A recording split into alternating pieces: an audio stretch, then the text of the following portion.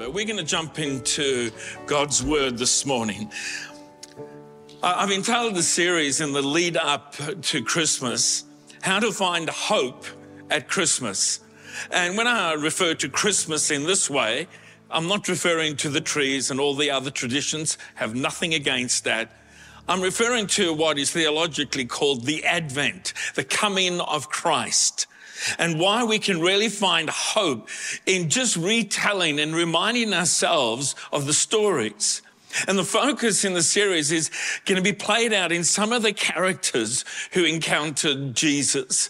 And we're going to be spending some time out of Luke's gospel today.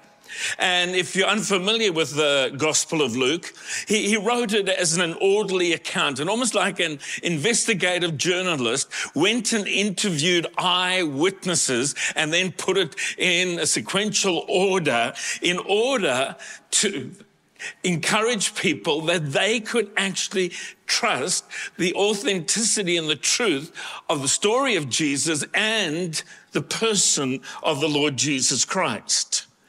And I talked about finding hope at Christmas.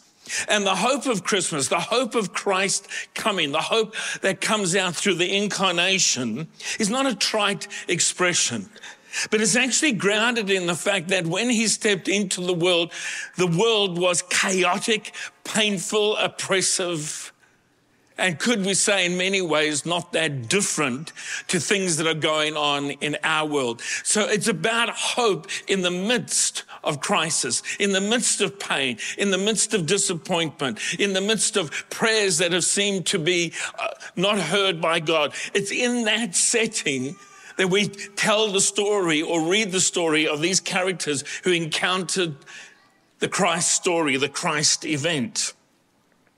When Luke wrote his gospel, more than 400 years have passed between the last prophet who spoke, Malachi.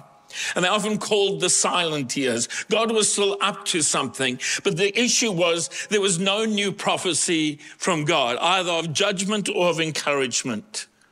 There were no kings. Israel experienced a brief period of freedom, but there were multiple oppressors that took them into captivity. There were no deliverers. And most of God's people were scattered through the nations that had conquered them. A remnant had come back under Zerubbabel, and Nehemiah, then only to be squashed by Rome under the boot of Rome when the Christ event, that first Christmas, began to unfold. But the wonderful thing is that Malachi prophesied, yes, there were going to be these times of difficulties, and he was really echoing everything that the other prophets had said. And that there would be darkness and difficulty for those people of God at that time. But there was hope coming. And Malachi chapter 4 and verse 2 says this, "But you who fear my name, the Son of Righteousness will rise with healing in his wings."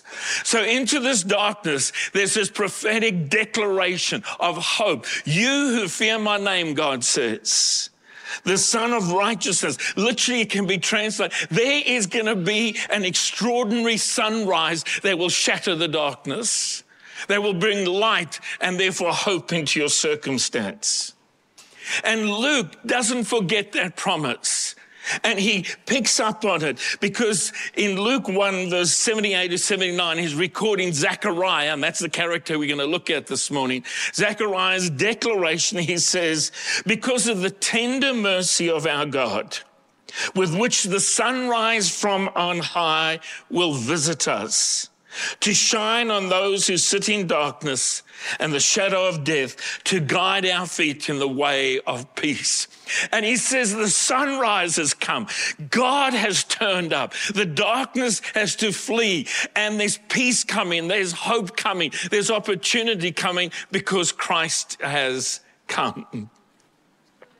And really, it's an incredible thing because great plans had been laid by God from eternity past are now beginning to be activated with a priest, Zechariah, whose story we're going to touch on, shepherds in the field, people traveling long distance, the Magi, Joseph and Mary having to leave their hometown to go to where they need to be counted in the census in Bethlehem.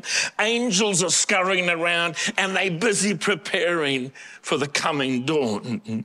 The sunrise from on high will visit us and shine on those who sit in darkness, the shadow of death, and to guide our feet in the way of peace. And there may be people here, I guess just about every one of us in some way or other over the last few years have felt we've been living under some kind of shadow. And maybe the shadow that covers your life is not directly connected to the COVID experience. Maybe there's something else going on. And there's just the shadow through relationships, through sickness, through financial pressure, some other thing. And God is saying, no, the sunrise is coming. The peace is coming. God's going to guide your feet in the way of peace. And really, even though the story of Zechariah is quite a way out from the birth of Jesus, it's part of the lead up. It's part of the narrative that Luke tells us. This is how God began to put these plans together, or pull the plans together, unleash the angels. And Luke's narrative of the first Christmas, the Advent, the Christ event, begins to be woven into the lives of people who've experienced heartache, in some instances, deep disappointment, who'd been caught up in the general suffering of what it meant to live under the heel of Rome. But Luke tells through every single character that's woven into the Christ event, he tells of hope, of peace, of joy at the coming of the Messiah. And his first eyewitnesses are Zechariah and Elizabeth, an elderly couple, both with quite prestigious genealogy back to Aaron the high priest. And I'm going to read the passage. It's 20 verses. Don't normally read that much, but it is church, so I think it's all right. In the same time of King Herod of Judah, there was a priest named Zechariah, who belonged to the priestly division of Abijah. His wife Elizabeth was also a descendant of Aaron. Both of them were righteous in the sight of God, observing all the Lord's commandments and decrees blamelessly. But they were childless, because Elizabeth was not able to conceive, and they were both very old. Once, when Zechariah's division was on duty and he was serving as a priest before God, he was chosen by lot, according to the custom of the priesthood, to go into the temple of the Lord and burn incense. Let me just comment on that. Around this time, there's 20,000 priests, and they can't all serve. There are about 830 needed in the temple. There was a pretty good volunteer team going on there.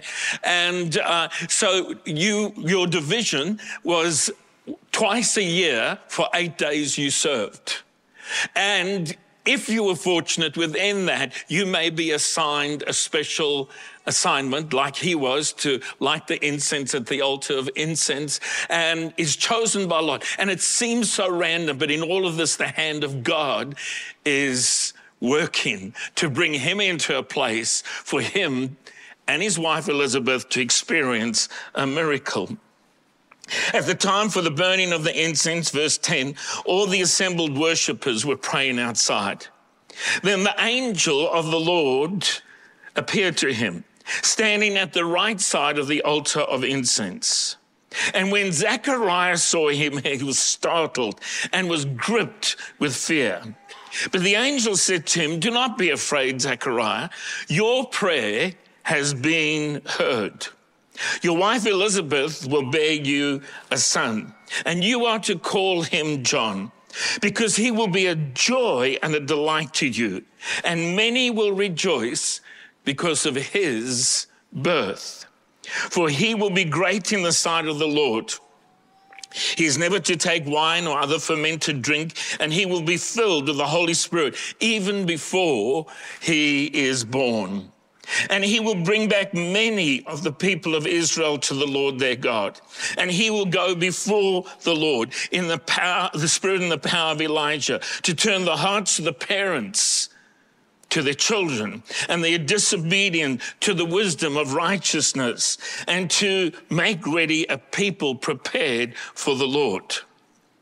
Zechariah asked the angel, "How can I be sure of this? I'm an old man and my wife is well along in years." He uses some wisdom. He doesn't call her old. The angel said to him, "I'm Gabriel. I stand in the presence of God, and I've been sent to speak to you and tell you this good news. And now you will be silent and not be able to speak until the day this happens, because you did not believe my words, which will come true at their appointed time." Meanwhile, the people were waiting for Zechariah and wondering why he stayed so long in the temple. And when he came out, he could not speak to them. They realized he had seen a vision in the temple, for he kept making signs to them, but remained unable to speak. And when his time of service was completed, he returned home. And after this, his wife Elizabeth became pregnant, and for 5 months remained in seclusion. And she said, "The Lord has done this for me. In these days, he has shown favor and taken away my disgrace among the people." What an incredible story. But I want you to notice it begins with a couple who are experiencing a distressing circumstance. It's not a short-term thing. It has been going on as long as they've been married. And like many Old Testament characters or biblical characters, Zechariah and Elizabeth have meaningful names. Zechariah's name means the Lord remembers. And Elizabeth means the God of my oath, or my God is an absolutely faithful one. And I wonder if you can almost sense the irony in this in one way. They've been praying for a child, and now entering into old age, they are still childless. And yet every time they call each other's name, Zechariah, it's the echo, the Lord remembers. But the question is, has he even heard me? Elizabeth, the name called, my God is absolutely faithful. But where is he in our pain, in our deep disappointment? And what's made even more dramatic in this is verse 6 and 7 says both of them were righteous in the sight of God, observing all the Lord's commands and decrees blamelessly, but they were childless. But they were childless. The impressive thing, I think, about Zechariah and Elizabeth, that even though they hadn't witnessed anything miraculous to this point, that they still committed to living faithful, godly lives before God. They still turn up. He's still willing to serve. They're willing to deal with the situation. And I'm sure there were times that their heart broke openly with tears. And that whole thing of Luke identifying them as righteous and devout, but that they don't have any children, is to make a point. Because in any culture, infertility is an aching disappointment. For some, an almost unbearable distress. But in ancient Hebrew culture, barrenness was considered a disgrace or a punishment from God. And that's why Luke says, no, don't put something on them that others have put on them, because it's just not true.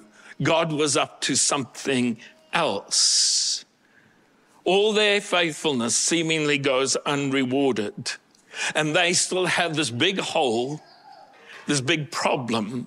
And I want to encourage those, whether related to what we talked about or some other disappointment, some other point of pain, some other point of suffering, it actually makes you a candidate for a miracle. You don't need a miracle if you don't have a problem. And that's part of what I think this story is telling us. Yeah, there was pain in their lives. They'd actually lived with it for a long time. And maybe they'd even stopped praying. I'm not sure. Maybe they'd kind of given up. Maybe they'd claimed enough times, we could be the new Abraham and Sarah, but it almost seemed like an echo in their hearts.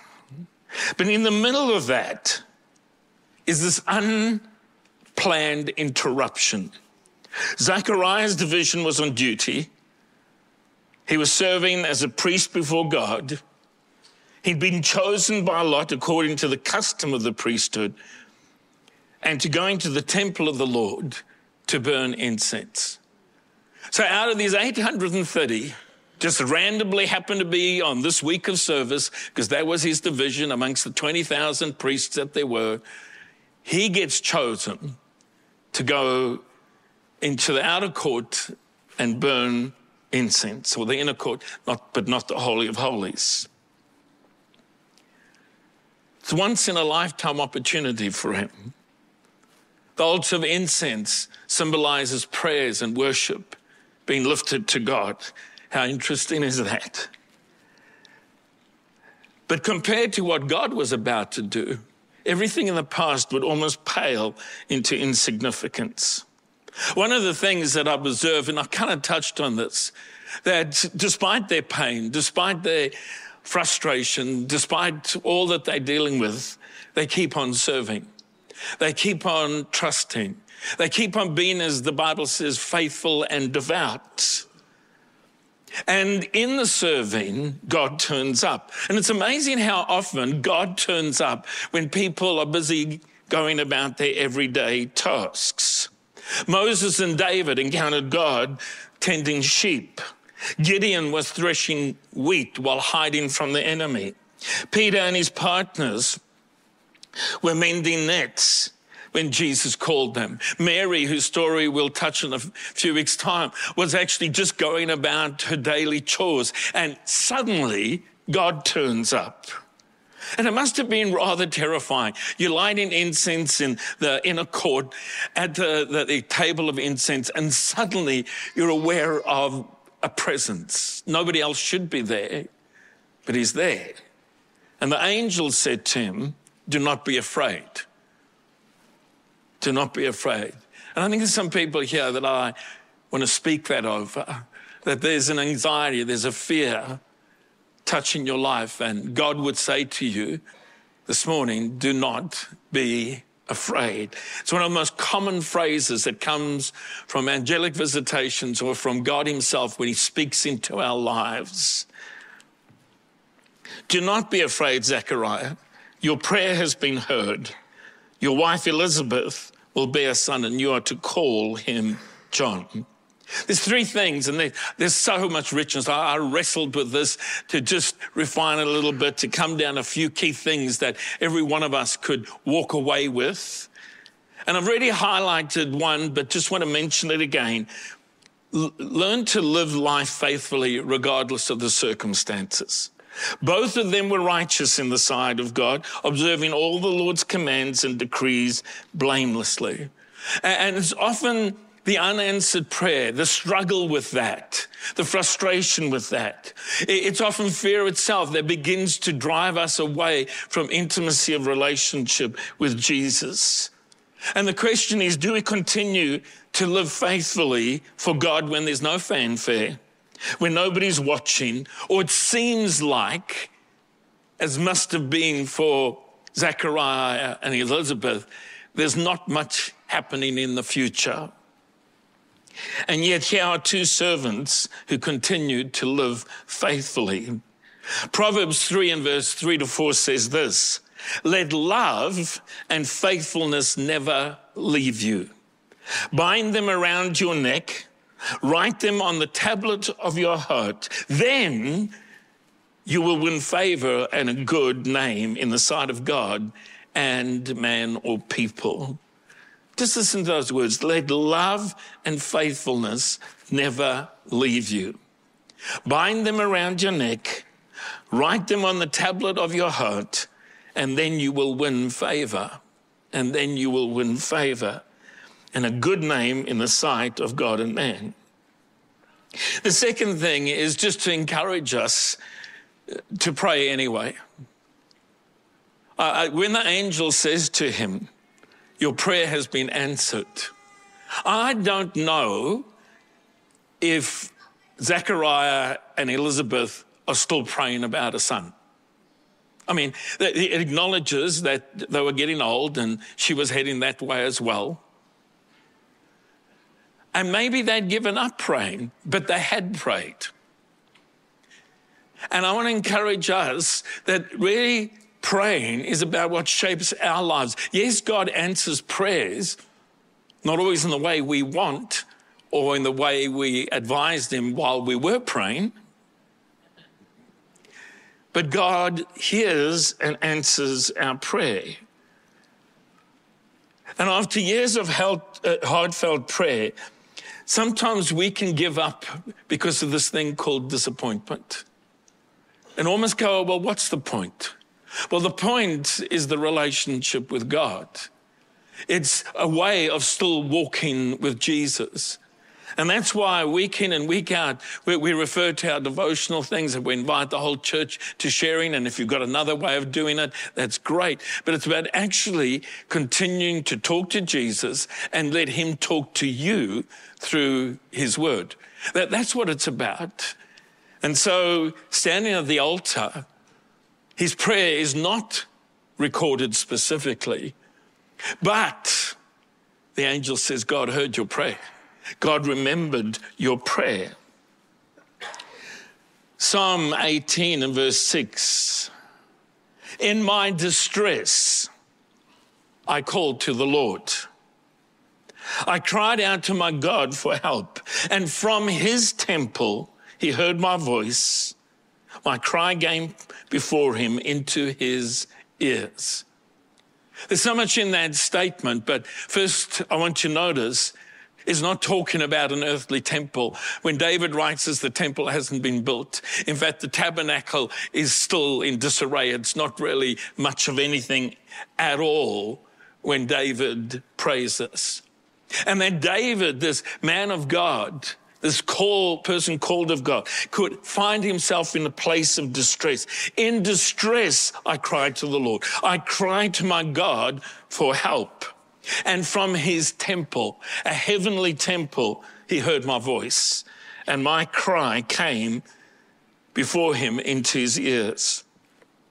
The childlessness of Zechariah and Elizabeth was not unknown to God, nor had their prayers been unheard or forgotten by God. They came to his ear.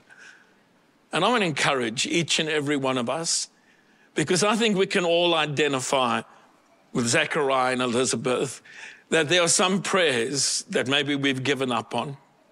Some prayers that actually, when we think about them, cause more pain than anything else or disappointment in our hearts. But my encouragement is keep coming back to God.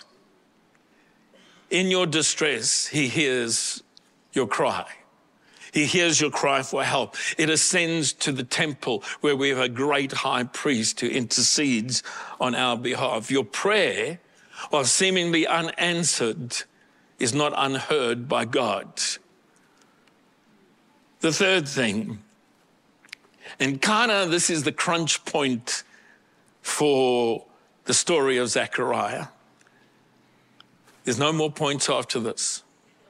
I had plenty, but there's no more, let me tell you. Let me read the passage, Zechariah 1, 18 to 20. Zechariah asked the angel, angel, how can I be sure of this? I'm looking at my circumstances, my situation. I'm an old man, and don't want to call my wife old, but she's well along in the years. And I love Gabriel's indignation. I'm Gabriel. I stand in the presence of God, and I've been sent to speak to you and tell you this good news. And now you will be silent and not able to speak until the day this happens, because you did not believe my words, which will come true at their appointed time. I kind of empathize with Zechariah. I kind of think his response is a response that probably most of us would have had if we were in his circumstance. But the response of Gabriel, while seemingly harsh, is actually to make a point that I believe is so powerful for each and every one of us. Zechariah doubted, a very human thing to do. Asked for more evidence. Others have done it. But Gabriel is so unimpressed. He says, no, hey, excuse me, I'm one of the archangels. Where I normally stand is not at the altar of incense here. I normally stand in the presence of God. And you are going to question my integrity? You're going to question what I've got to say to you? You're going to doubt that I've come from God? You're going to doubt God's promise? Well, in that case, if you can't confess God's promise, I will shut your mouth so you can't confess your unbelief. I want to read a passage in Mark 11, 22 to 24. And to be honest, over all the years, I struggle a bit with this prayer. I love it, but I struggle with it. Jesus, in a certain circumstance, says to the disciples, have faith in God. Then he says, truly I tell you, if anyone says to this mountain, go throw yourself into the sea, and does not doubt in their heart, but believes what they say will happen, it will be done for them. Therefore I tell you, whatever you ask in prayer, believe that you receive it, and it will be yours. It's an enormous promise, but I think for most of us, it's also an incredibly challenging promise. But after all these years, I finally gained a little insight that I believe will be liberating and empowering for each and every one of us. Jesus highlights in this passage the importance of saying, not just believing. I want you to catch this. He emphasizes the importance of not just believing, but saying something. And perhaps we find it to walk hard in faith because we're not confessing God's word enough, because we're not sure if we believe it yet. Maybe none of you have that problem. I alone. But there's times where, to be honest, the promises of God feel like sawdust in my mouth. There's times when feeling disappointed or frustrated or tired or whatever, I find it hard to summon the energy even to speak God's promises into a situation, let alone to believe them. And there's a powerful key here, is the saying of them is part of the process that gets us to believe in them. And that's why I think Zechariah's mouth was shut by Gabriel. It's out of compassion for him as much as anything else. But he says, Zechariah, I don't need your doubts and fears to undo this miracle that's about to happen for you and for your wife. You see, this is how God actually built Abram's faith. And I want to illustrate, not go off on a wild tangent. God changes Abram's name to Abraham. Abram means proud or high father. Abraham means father of many nations. And I want you to catch something. It took a long time before Isaac came. But for a long time before Isaac came, every time Sarah called Abraham, she's saying, Father of nations, come here. Take the rubbish out, mow the lawn, whatever she told him to do. Whenever Abraham met somebody, they go, what's your name? Well, I'm the father of nations. That God is putting something in his mouth and in Sarah's mouth, a declaration about the promise that had been given. And in Genesis 17:5, it says, no longer will you be called Abraham, but you will be called Abraham, for I will make you a father of nations.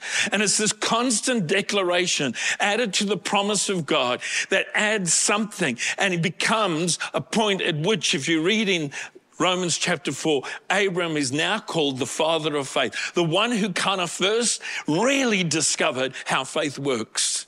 And we should learn something from that.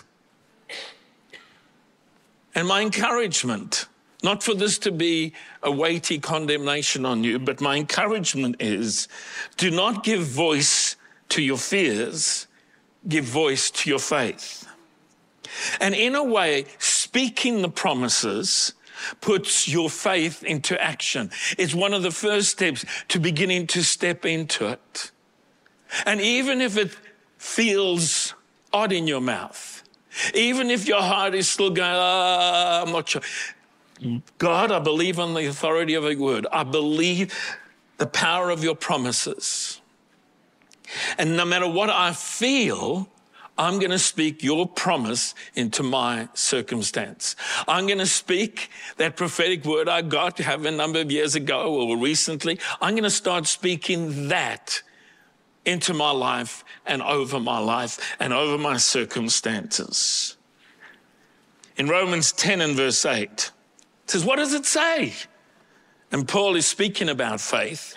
He says, the word is near you. It is in your mouth and in your heart. That is the message concerning faith that we proclaim. And I want you to catch something here. He doesn't say it's in your heart and then in your mouth. He actually puts mouth first.